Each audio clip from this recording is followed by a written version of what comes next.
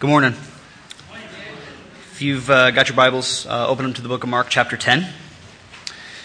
We'll be reading verses 1 through 16. Then he arose from there and came to the region of Judea by the other side of the Jordan. And multitudes gathered to him again, and as he was accustomed, he taught them again. The Pharisees came and asked him, "Is it lawful for a man to divorce his wife?" Testing him. And he answered and said to them, "What did Moses command you?" They said, "Moses permitted a man to write a certificate of divorce and to dismiss her." Jesus answered and said to them, "Because of the hardness of your heart he wrote you this precept. But from the beginning of the creation God made them male and female. For this reason a man shall leave his father and mother and be joined to his wife, and the two shall become one flesh. So then they are no longer two, but one flesh. Therefore what God has joined together, let not man separate." In the house his disciples asked him again about the same matter. So he said to them, "Whoever divorces his wife and marries another commits adultery against her. And if a woman divorces her husband and marries another, she commits adultery." Then they brought little children to him that he might touch them. But the disciples rebuked those who brought them. But when Jesus saw it, he was greatly displeased and said to them, "Let the little children come to me, and do not forbid them, for such is the kingdom of God. Assuredly, I say to you, whoever does not receive the kingdom of God as a little child will by no means enter it." And he took them up in his arms, laid hands on them, and blessed them. Lord, I thank you for your word. Thank you for the timely message we're going to hear today. I pray that the word, its seed would fall on good soil, that we would take root, the knowledge that you have in store for us today, and use it both in our lives and to share in the lives of others, that through us you might increase your kingdom. We thank you and praise you. In Jesus' name, amen.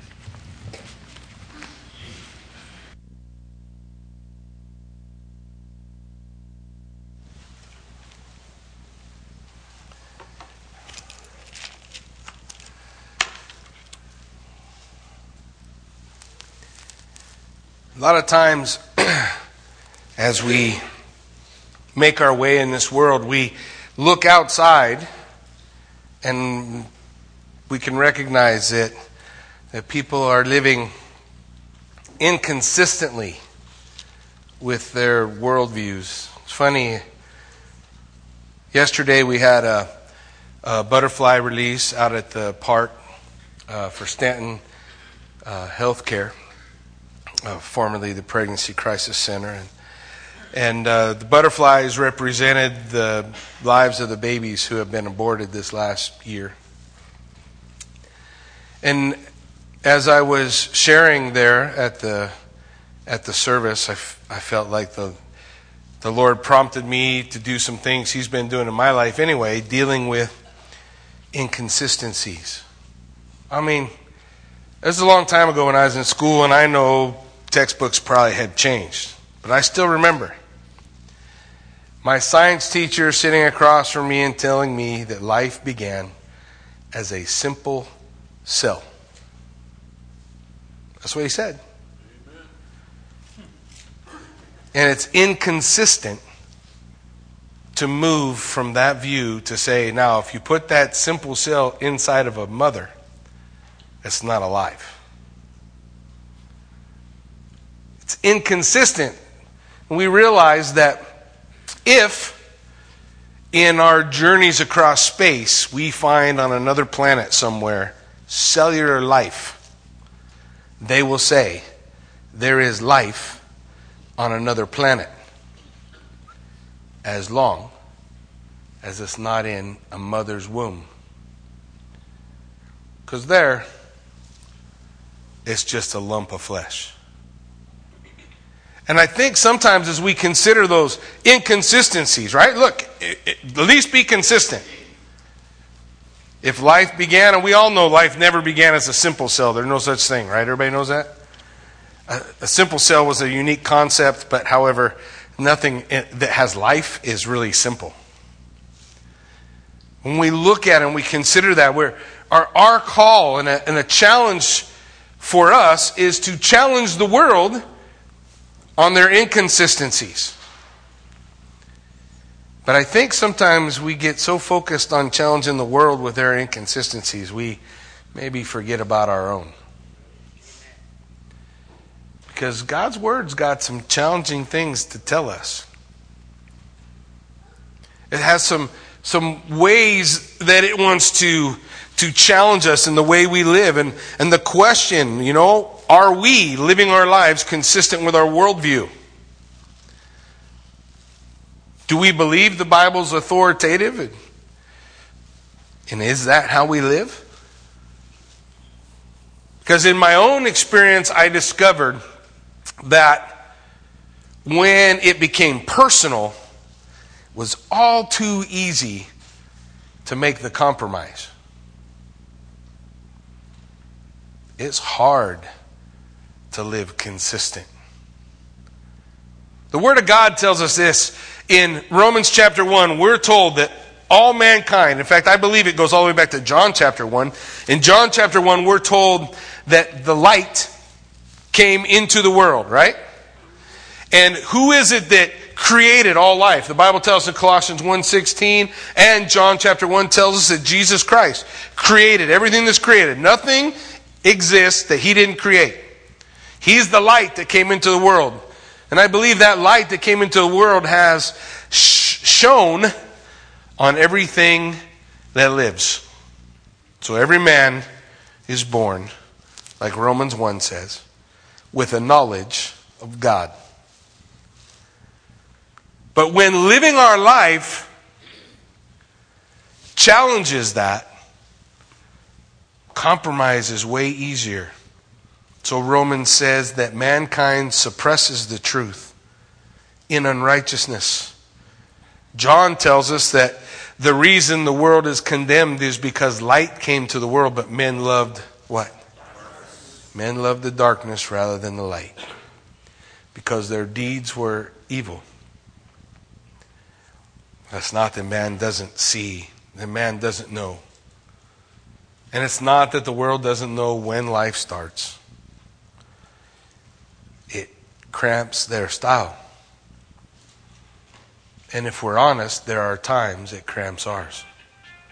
There are times when we look at what God's Word teaches us and it provides us a challenge. And I think this is one of those times right now. We look at this particular issue and we talk about divorce in the church and God's purpose and plan as it relates to it, and the definition, if you will, of marriage and what marriage is and what marriage is not. It's all laid out here before us. And the challenge for you and I as we look through this section of Scripture is, am I willing to live consistently? Or am I just like everybody else who suppresses the truth and unrighteousness because it cramps my style? Am I open to allow God to speak? Let's look at Mark 10, verse 1. It says, "Then he arose from there and came to the region of Judea by the other side of the Jordan. And multitudes gathered to him again, as he was accustomed. He taught them again. And the Pharisees came and asked him, 'Is it lawful for a man to divorce his wife?' Testing him." The first part of this section, we have the problem of divorce. And just so we can be clear, it's not a new problem. Otherwise, they wouldn't have brought it up. It wasn't obscure. It's been here. You know, it's interesting. I have been privileged to travel various places all around the world. And I can tell you, beyond the shadow of a doubt, whether or not they speak the language or not, kids are the same everywhere. They're the same. I've watched them in Israel. I've watched them in Russia. I've watched them in Turkey. I've watched them in Peru in the jungles.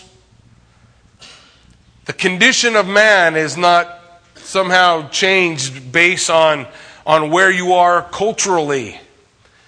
Divorce was a problem at the time of Christ. That's why they bring it up. In fact, they bring it up more than one time to Jesus and ask him about it. Really, basically, there were two views at that time. The view of Rabbi Shimei, and Rabbi Hillel. Rabbi Shimei was the more conservative. He said that, and it's in their commentary, the Mishnah, the Babylonian Talmud, as they're looking at the scripture in Deuteronomy chapter 24, which we'll look at in a minute. as he's talking about that, he says, okay, so Moses permitted men to get a divorce if they found some uncleanness in their wife. And so now the rabbis are discussing what uncleanness means. Rabbi Shimei said only areas of sexual immorality. Rabbi Hillel said for any reason. So that was where the permit, whether or not it's okay to get a divorce, whether or not it's okay. And the scripture tells us that they're testing Jesus, right? They're trying to impale him on the horns of a dilemma. He's got to make a choice. No matter what choice he makes, he's going to offend or irritate somebody in the crowd who's maybe from the school of Hillel or from the school of Shimei. But Jesus, as he so often does, goes past it. He goes way past it. And he goes to God's intent. It's funny because a lot of times we struggle and wonder, what is God's will for me right now? But there's a lot of places where God's will is plain. Do we live consistent in those areas where God's will is plain? Where God means what he says and says what he means. Will we follow it? Look how Jesus answered in verse 3. So he answered and said to them, what did Moses command you? I just want to make note of that point. Did Jesus say, what did Moses permit you? No, what did he say? What did Moses command? We're going to see that goes all the way back to Genesis 1. We're going to go all the way back to the beginning. Jesus is going to show them in a moment. And they said, Moses permitted a man to write a certificate of divorce and dismiss her. They're referring back to Deuteronomy chapter 24. They're referring back to what the Word of God laid out. So Jesus answered and said to them, this was because of the hardness of your heart he wrote you this precept. As they're coming to the discussion from two different vantage points. Jesus is talking about the value and the beauty and the intent for marriage. And the Pharisees are talking about when is it right for us to break it off? When's it okay to quit? And those are from two very different points of view, aren't they? Well, how about this? Let's say I got my license to fly. I'm a pilot now. You guys want to fly with me? Let me tell you. This is how I learned to fly. Yeah, I knew everybody's going to say no. They see me drive around town, so it's no big deal. They can tell that my truck is held together with baling wire and duct tape, so would the plane. Just so you know. But anyways, so this is how I learned how to fly. I learned how to fly by studying how to crash. Do you want to go flying? Is that how we learn to do anything? Let's figure out how to fail. How should we fail? When is it okay to fail? Let's focus on failure. That's not how I want to learn to fly. I don't know how many times I can practice crashing. I want to practice flying. So Jesus is coming from the point of view of what God's original intent is in marriage. He's coming from that point of view. Nobody studies the rules of war by learning how to retreat. Do they? I spent a lot of time in the Marine Corps, and just so you know, all the time I spent in the Marine Corps, never one time did they teach us how to retreat.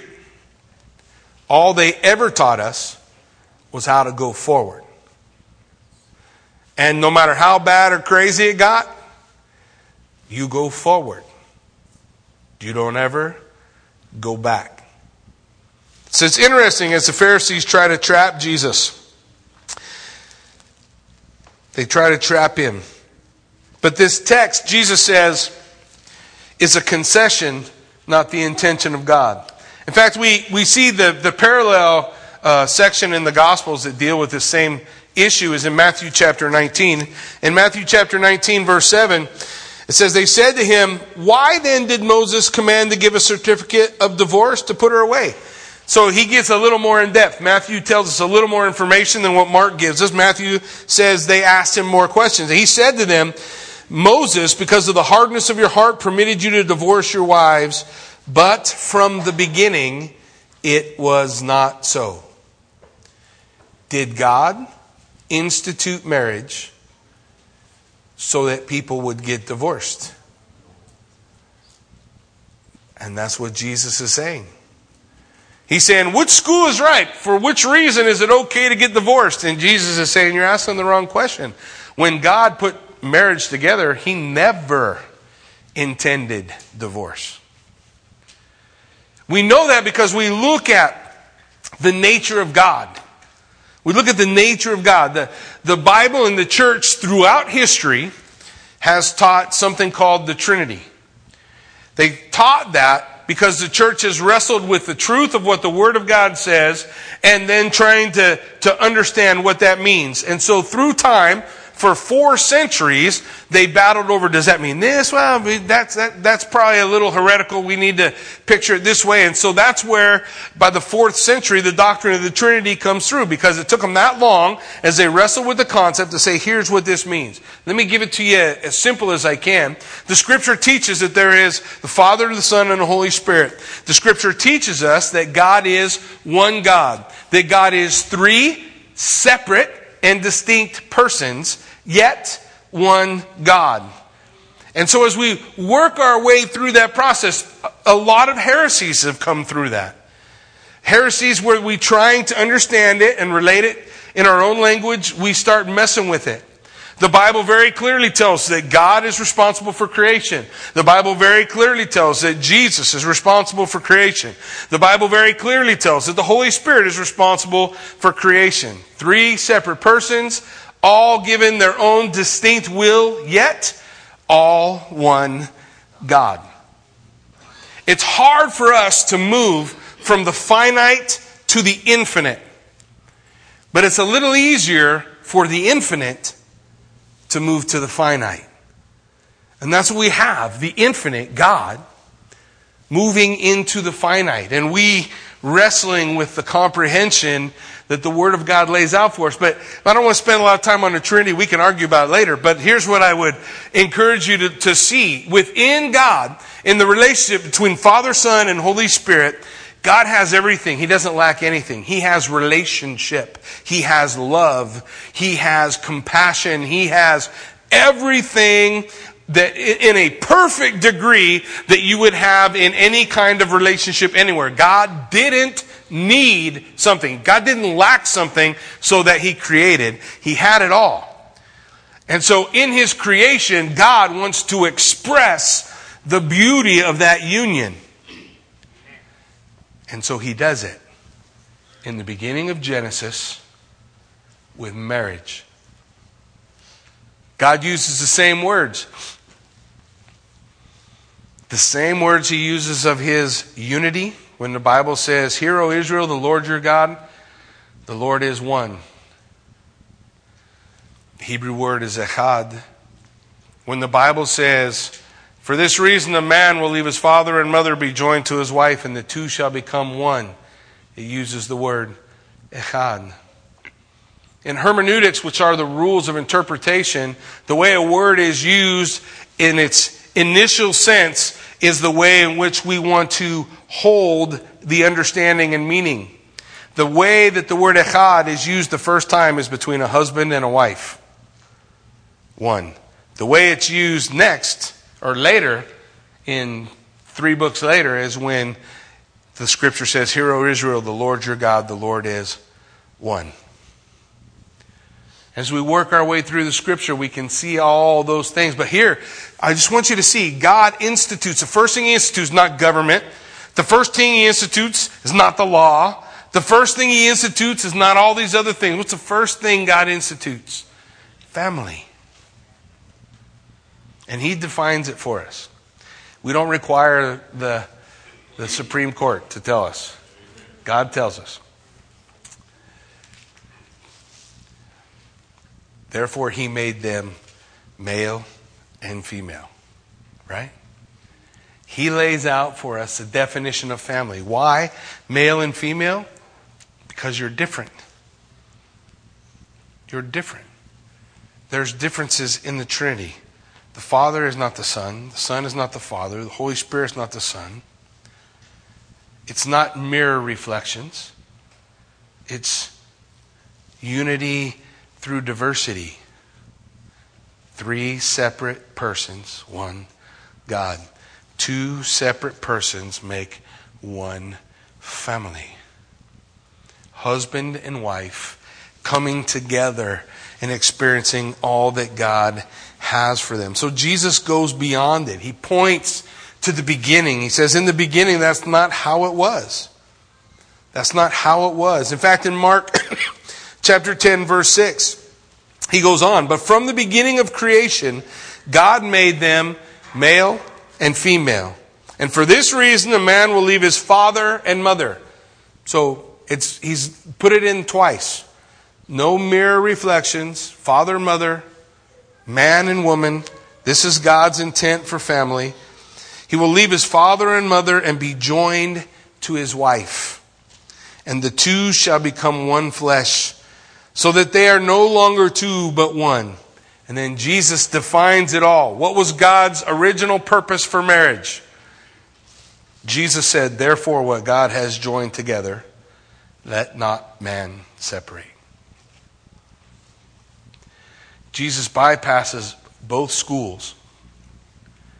And he says, look, God's intent for marriage was never divorce. That was never God's will or purpose within marriage. And so as he's answering the question, instead of dealing with the problem of divorce that they're trying to snag him on, he moves to the principle of marriage. Instead of focusing on the problem of divorce, he focuses on the principles of marriage.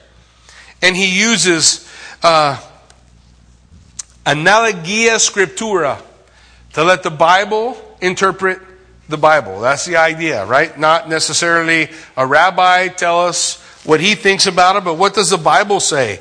The principles laid out within the whole counsel of God. Let's let Scripture interpret Scripture for us. Jesus is laying out for us that he understands marriage is God-ordained. It's a God-ordained union between one man and one woman. And they are no longer 2, but one. So when Jesus said, what did Moses command? I think this is where he's referencing. He's going all the way back to Genesis 1. Not Deuteronomy 24, where for the hardness of their heart, he permitted them to divorce. But he goes all the way back to the beginning and said, this is the way it's supposed to be. This is the way it's supposed to be. Remember how we started? Are we living consistent with our worldview? Because the reality is, we all want to run to Deuteronomy 24 too. When is it lawful for me to divorce this deadbeat of a husband I got?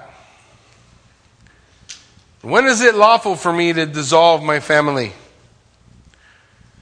When is it okay with God that I do these things? Now, we're not talking about forgiveness, whether or not God still has a purpose or a plan. The Bible's very clear. Is there a sin that God doesn't forgive? The Bible says all sin and blasphemy spoken or done by men will be forgiven him save one, the blasphemy of the Holy Spirit. And we talked about that earlier. That's not divorce, by the way. But my question is not, have you been divorced? But my question is this, are you living consistently? We can't go backwards, right? Where we are now. Are you living consistently with your worldview? Do you believe the Bible's authoritative? That God's purpose and plan for marriage is that it is a way in which God is intending to show the beauty of love and sacrifice and submission and authority within the realm of the family, which God created right out of the gates, right in the beginning. Are we willing to allow God to say these things? And this was a hard thing even for the guys that Jesus is talking to. He lays that out for them. The Pharisees are silenced. I love it when Jesus answers them, goes beyond where they want to go. And so they don't want to play anymore and they just go home. And then he goes into the house and then the disciples do what the disciples do, right? They go, hey, are you sure, Jesus, that's what you meant to say? Is that really what you're talking about? Is that really what you mean? Look what he says in verse 10. It says, so in the house his disciples also asked him again about the same matter. So he said to them, whoever divorces his wife and marries another commits adultery against her. And if a woman divorces her husband and marries another, she commits adultery. So they start with the problem of divorce. Jesus lays out the principle of marriage. The principle of marriage is that marriage is intended to go on and on and on ad infinitum, that it is God's purpose that once we are wed, we stay together. Why is that important? Because God wants you to consider your marriage to be something of value. Today, that's not how we look at marriage. Marriage is like a paper plate. I'm going to use it, but at some point, I'm just going to throw it away. And I'll get a better one. Maybe I'll get a more plasticky paper plate and it'll last longer. But, if that one's not working out, I'll throw it away and get another. But that's not the way God sees marriage. God said, what I have joined together, let not man separate. Staying unified in the place where God wants us. But then the disciples ask the question. So the question that they ask him is are you sure? Lord, is this really how it is? And so Jesus describes it to them. Now he moves from the problem of divorce and to the principles of marriage to the perils of divorce. And here's what the perils of divorce are. Jesus lays out for us that if divorce is improperly done, then you are committing adultery. Now, sometimes we look at it and we think we have eternal adultery. Hopefully, I can help you see where the Bible, the description that the Bible gives us, that's not the case. But as we look at it, there is a method and a mode and a plan and a way to do right things. Right? Because let's face it, we're all broken people, aren't we? Yeah. We're all broken people, and that doesn't surprise God. So God made a way. He made a way. But if we are remarried outside of what the Bible teaches, then we're guilty of adultery. And it's funny because, again, I asked the question we started with. Are you willing to live consistent with your worldview? Because I hear a lot of people talk. I listened to a guy this last week. He's a bishop. And so, I would assume he's a bishop. This guy, not a Mormon bishop. He's a bishop of I think it was Episcopalian. But he's a bishop. He's saying, look, guys, basically, I don't believe any of that book. Not a drop. There's some good moral teachings, some good concepts that we can pull from it. But really, what the Bible is used for is to make people hate each other. And as I'm listening, I'm thinking, the difference between you and those people, have people use the Bible to hate people? That's not new. Church history is a mess. How come? Because churches are full of broken people. Is that a shock for you? Broken people do dumb stuff. Is that a shock for you? Come on, look in the mirror. There have been a few dumb things you've done too. Church is full. Church history is a rugged thing. But let me tell you this. Please hear. When the church has done those things, the church has been acting inconsistently with its worldview. In other words, it is not according to what the Bible teaches or what should be done. It is man acting inconsistently with what the Word of God teaches. And using the Word of God as a basis for hate, or as a basis for slavery, or as a basis for any other of the other problems that people used it for. In fact, do you know the only reason that the Supreme Court has a right to define marriage? Because the church gave it to them. Yeah, you see, the church was so against mixed marriage, racially mixed marriages, that it said, we want the state to have the authority to tell people they can't get married. And we don't want people to be able to marry mixed marriages. So during that period of time, prior to the civil rights movement, it handed over power to the state. And the fruit of that is the state redefining marriage. Moving in an opposite direction of God's intent. So if we live consistently with what the Word of God teaches, then our attitudes are different than where the church has gone in the past. Again, the question, are you willing to live consistently with your worldview? To say, I want to follow what the Word of God tells me to follow. What the Word of God says is a sin is a sin. What the Word of God, the way the Word of God calls me to live, calls me to walk, wants me to be, that's what the Word of God is calling and directing, and that should be my desire. The Bible lays out for us that marriage can be dissolved, but it's not dissolved by going to court and getting a piece of paper that says you're no longer married. At least not as far as God is concerned. There are 4 ways, biblically, that a marriage can be dissolved. The first one, the death of your partner.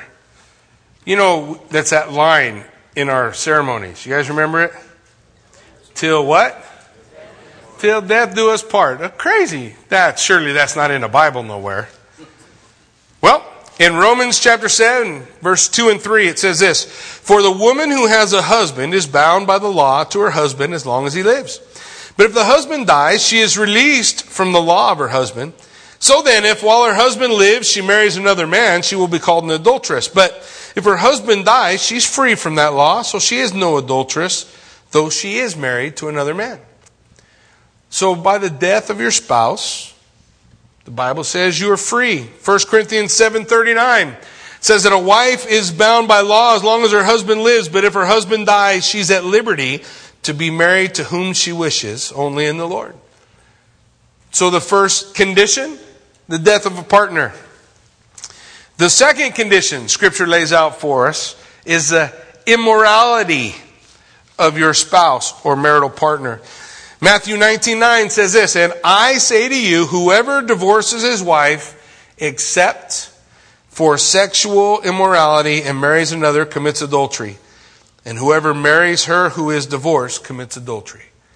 So the Word of God lays out for us that if there is sexual immorality, you are free. Your marriage is or can be dissolved in God's eyes. Is that a command? Does the Bible say, if this happens, thou shalt get divorced? Do you know how I know that that's not a command? There's a book called Hosea. If you come on Sunday night, you have an opportunity to go through that book with Jason. But just so you're aware of what that book is, God says to Hosea, Hosea, I want you to marry a prostitute. So Hosea goes and marries a prostitute, and surprise, she's not faithful. And she runs away, and she goes off with her other lovers. The Bible doesn't tell us how long, but in chapter 3 of Hosea, God says to Hosea, Hosea, I want you to go again and love a woman who is loving another man and is currently committing adultery. God says to Hosea, go get your wife back. I want you to go. Why? He tells in the next verse. Because this is an example, an illustration of what Israel has done to me and how I am toward her.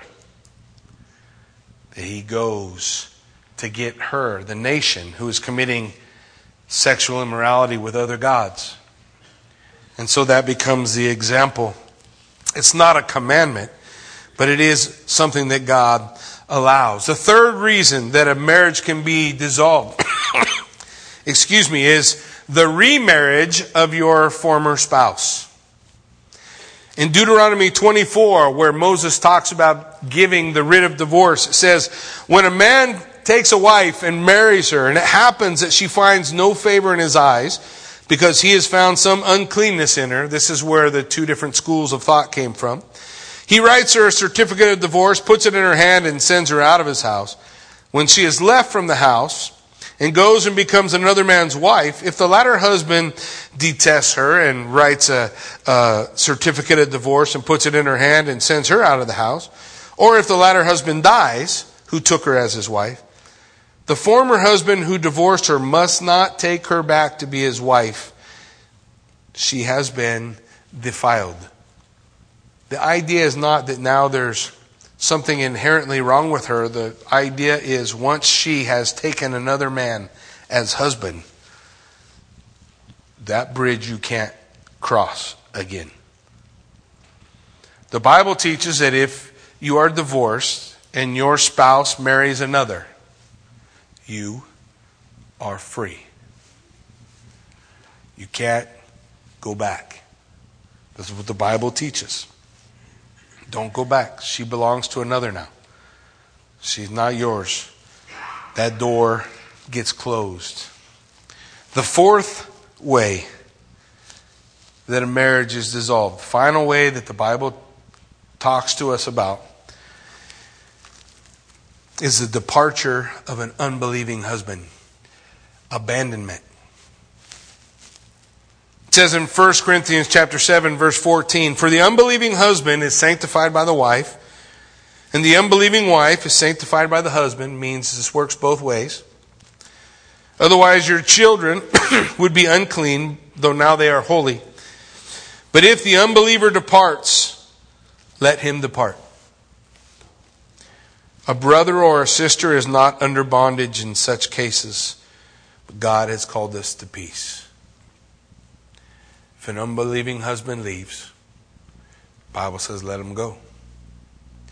The Bible lays out for us in 1 Corinthians chapter 7, if you are married, don't seek to be single. If you're single, don't seek to be married. Don't always be looking for some kind of satisfaction across the other line of relationships in your life, but rather stay focused on your relationship with the Lord. Problem is, are we willing to live consistently with our worldview? Are we willing to say, yeah, that's what God wants for me? It's a beautiful thing when you're focused on the Lord and you're serving Him, and one day you open your eyes and right beside you is the man or woman that God's brought to you. And you weren't banging down the doors or running down the streets looking. God just put it together. That's okay. God's intent is that you might experience what God has of love and blessing and all that He has built within the family. Well, as we look at this, we've seen the problem of divorce, the principles of marriage, husband and wife forever joined together, that they become one. And we see the perils of divorce. There's only 4 ways to do that scripturally, biblically, and be in a place of obedience with the Word. Now, I know, somebody in here is going, but what about... Take a deep breath. You know, sometimes when I talk to somebody about whether or not abortion should be legal, they tell me the crazy case. You know the crazy case, right?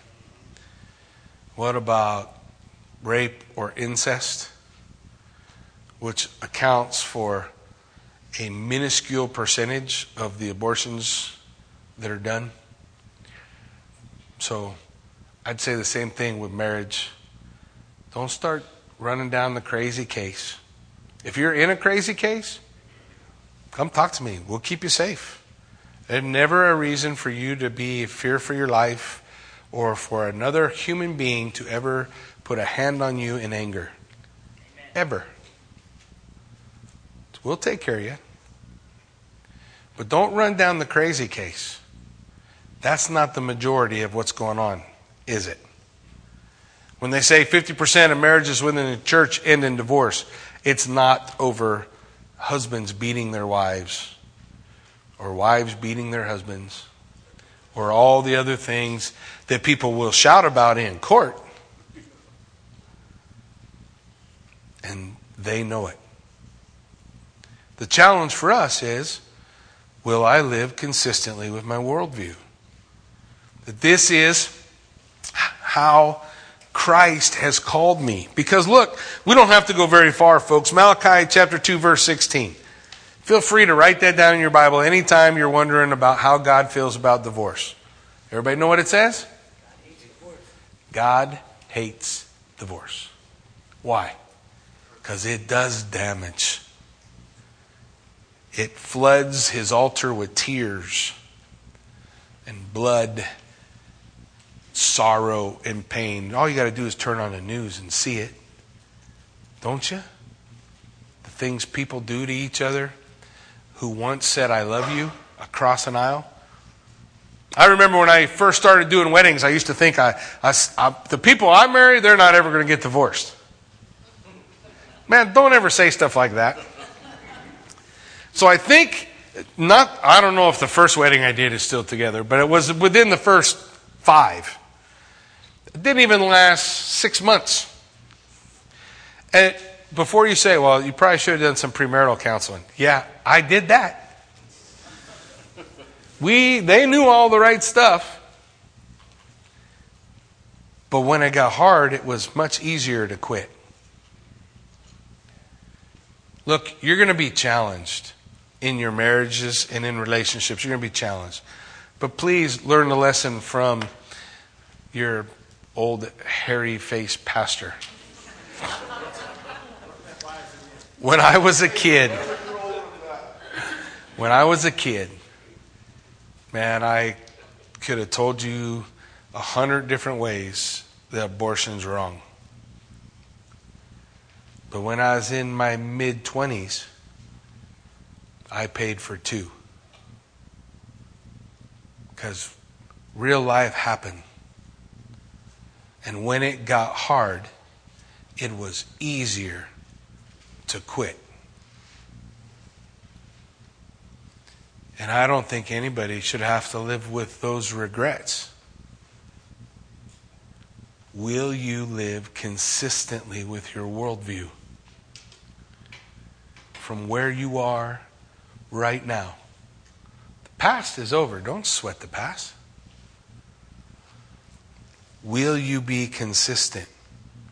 I'm not ever backing up again. I'm ashamed that it ever happened in the first place. And just in case, I would ever be proud about anything again, God let it happen twice. So I could go, yeah, I still didn't learn that lesson. The time for being set in your consistency with walking with Christ is not in the middle of the crisis. It happens now. Before there ever is a crisis. Before anything's going on, before anything's happening. It's now. You sit together with your husband or your wife today, or maybe struggling or dealing with things in your past. Look, I'm not trying to lay any heavy burden on you. I'm just telling you, here we go. Let's move forward. Will you look at relationships the way God sees them? Will you live consistent? Because a lot of times in the church today, the reason why we are irrelevant to the world is because our life is inconsistent. Well, roughly the same amount of people are having sexual relationships outside of marriage, in the church or outside of the church. Doesn't matter. When we're growing up and we're young and we're coming into that place, we start to have boyfriend and girlfriend. We think it's all stupid. You know what this is? God doesn't know what He's talking about. Besides, everybody else did it. Yeah, be careful walking down that road, man. Be careful walking down that road. Be careful looking in a baby's face and feeling regret every time. Be careful with that road. Everybody done it. You may not want to bear that cross. Will you live consistent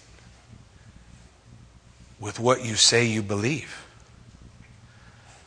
Jesus would say this: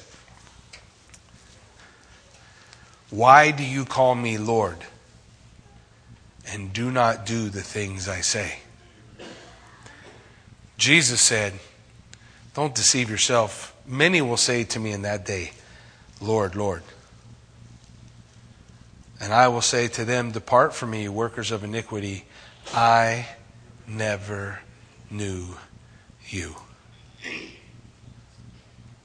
living inconsistently with what we say we believe, puts us in a real gray spot. I don't like living in the gray. I prefer the white. I want to be in the light as He is in the light. I don't want to be standing in shades of gray. I don't want to be in places where I go, I don't really know where I'm at. Nope, I know where I'm at. I know I made my choice. I am wearing the colors of Jesus Christ. That's what I'm going to wear. For better or worse, richer, poorer, in sickness and in health. That is why God gave us marriage in the first place. So that we could learn how to dwell together in unity. Well then, as we close out, look at what happens next, right? He talks about marriage. Where does he go to next? What's the next event? Well, the little children are coming to him, right? The little children are coming to him. Look what it says. It says, and they brought little children to him that he might touch them. But the disciples rebuked those who brought them. So the disciples, I just want you guys to see this. The disciples, he's bringing them. We're going to see more of this next week. He's bringing the children to Jesus. The disciples rebuke him. It's a strong word. The disciples don't just say, hey, your baby's being a little loud. You probably shouldn't be here when Jesus is teaching. That's not what's going on. What's going on? They're rebuking him. Hey, man, get that kid out of here. What do you bring him here for? That's a baby. That's a baby. The baby can't even talk to Jesus. The baby can't relate to Jesus at all. Why in the world would you bring a baby to Jesus? That's the attitude that the disciples are having. But look what Jesus says. It said, but when Jesus saw it, I love the Bible, he was greatly displeased. That is Bible speak for they ticked off Jesus. That is, by the way, never a place you want to be. What'd you do today? Oh, I really ticked off Jesus today. That's not good. Greatly displeased. He was hot. He was mad, angry. Well, when we look at Jesus, sometimes we struggle with the idea of dealing with anger, right? Oh, Jesus was too holy to be angry. Whatever you got to tell yourself, he is righteously indignant. If that's what you need to do, knock yourself out. But the disciples absolutely knew. We probably shouldn't have said that. We shouldn't have said that. He was greatly displeased, and he said to them, let the little children come to me. Now, the word used here is a word for babies or infants, and there's a reason why he used that. And I don't know whether or not these were babies or infants were not there. But I think there's a reason why Jesus uses it. He says, let the little children come to me and do not forbid them, for of such is the kingdom of God. What's his point? What's his point? I want to live consistently with my worldview. I want to be and walk and act as a person that Jesus wants me to be. But then immediately he moves to the picture of the kingdom of God, and he says it's just like a place full of babies. How strong's a baby? How much a baby put in the offering? What is it that a baby can offer? Not a lot, right? Jesus says as he looks at this little child, of such is the kingdom of God. Man, this is how the kingdom of God is. Looking at all those disciples who think a lot about themselves, Jesus is saying, you guys are a bunch of babies like this baby too. You think there's a lot you can do for me, but really? No, there's not. Like a little child. Look what he says next. I say to you, whoever does not receive the kingdom of God as a little child will by no means enter it. So how is that? How does a little child receive the kingdom of God? No credit, no clout, no claims, has absolutely nothing to bring to God. And whatever a child receives, they receive by grace. How are you saved? By grace, how? Through faith. And where do those come from? It is the gift of God. For what purpose? So you won't boast. Right? There's a reason these two things are together. The challenge is that we want to live our lives consistently. Right? We want to live our lives consistently with our worldview. And then the tendency is that we're going to accomplish that on our own will and our own power. So Mark says, hey, before you guys take off to try to do that, let me tell you about Jesus and the babies. He said the kingdom of God is like little children. And that's how you got to come. And that's how you get it done. You get it done by grace. By the empowerment of God in your life. By the move of the Holy Spirit. The point of the service, as we look at the section of Scripture that we look at today, is not to say, well, these are the thou shalts, do all these thou shalts, and as long as you get all those thou shalts done, you should be okay. The point of today is, love the Lord your God with all your heart, your emotions, all your mind, your intellect, all your strength, all your will, your desire. Love the Lord your God that way. Focus on that, because that's really all a baby can do. If it can even do that. You focus on that and allow God to work in your life. And then as God works in your life, don't be afraid to go where God goes.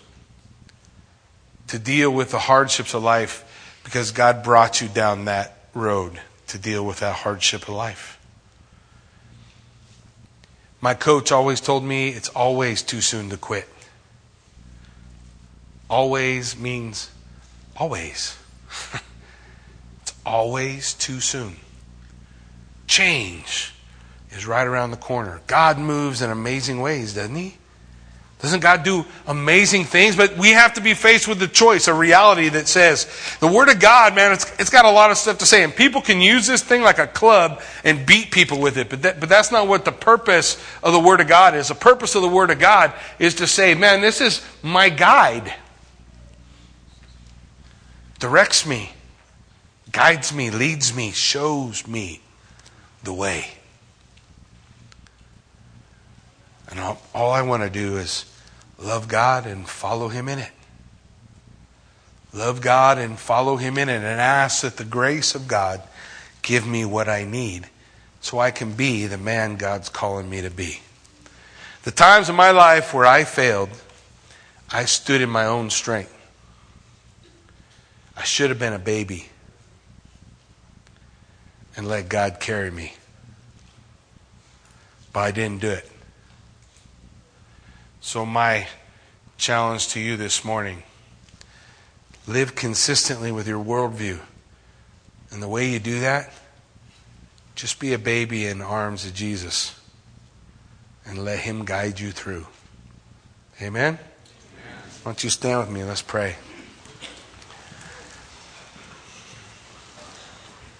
Heavenly Father, Lord God, as we come before you, Father, we pray that you would meet us in this place. And God, by your Holy Spirit, I pray that you would challenge us, that you would challenge our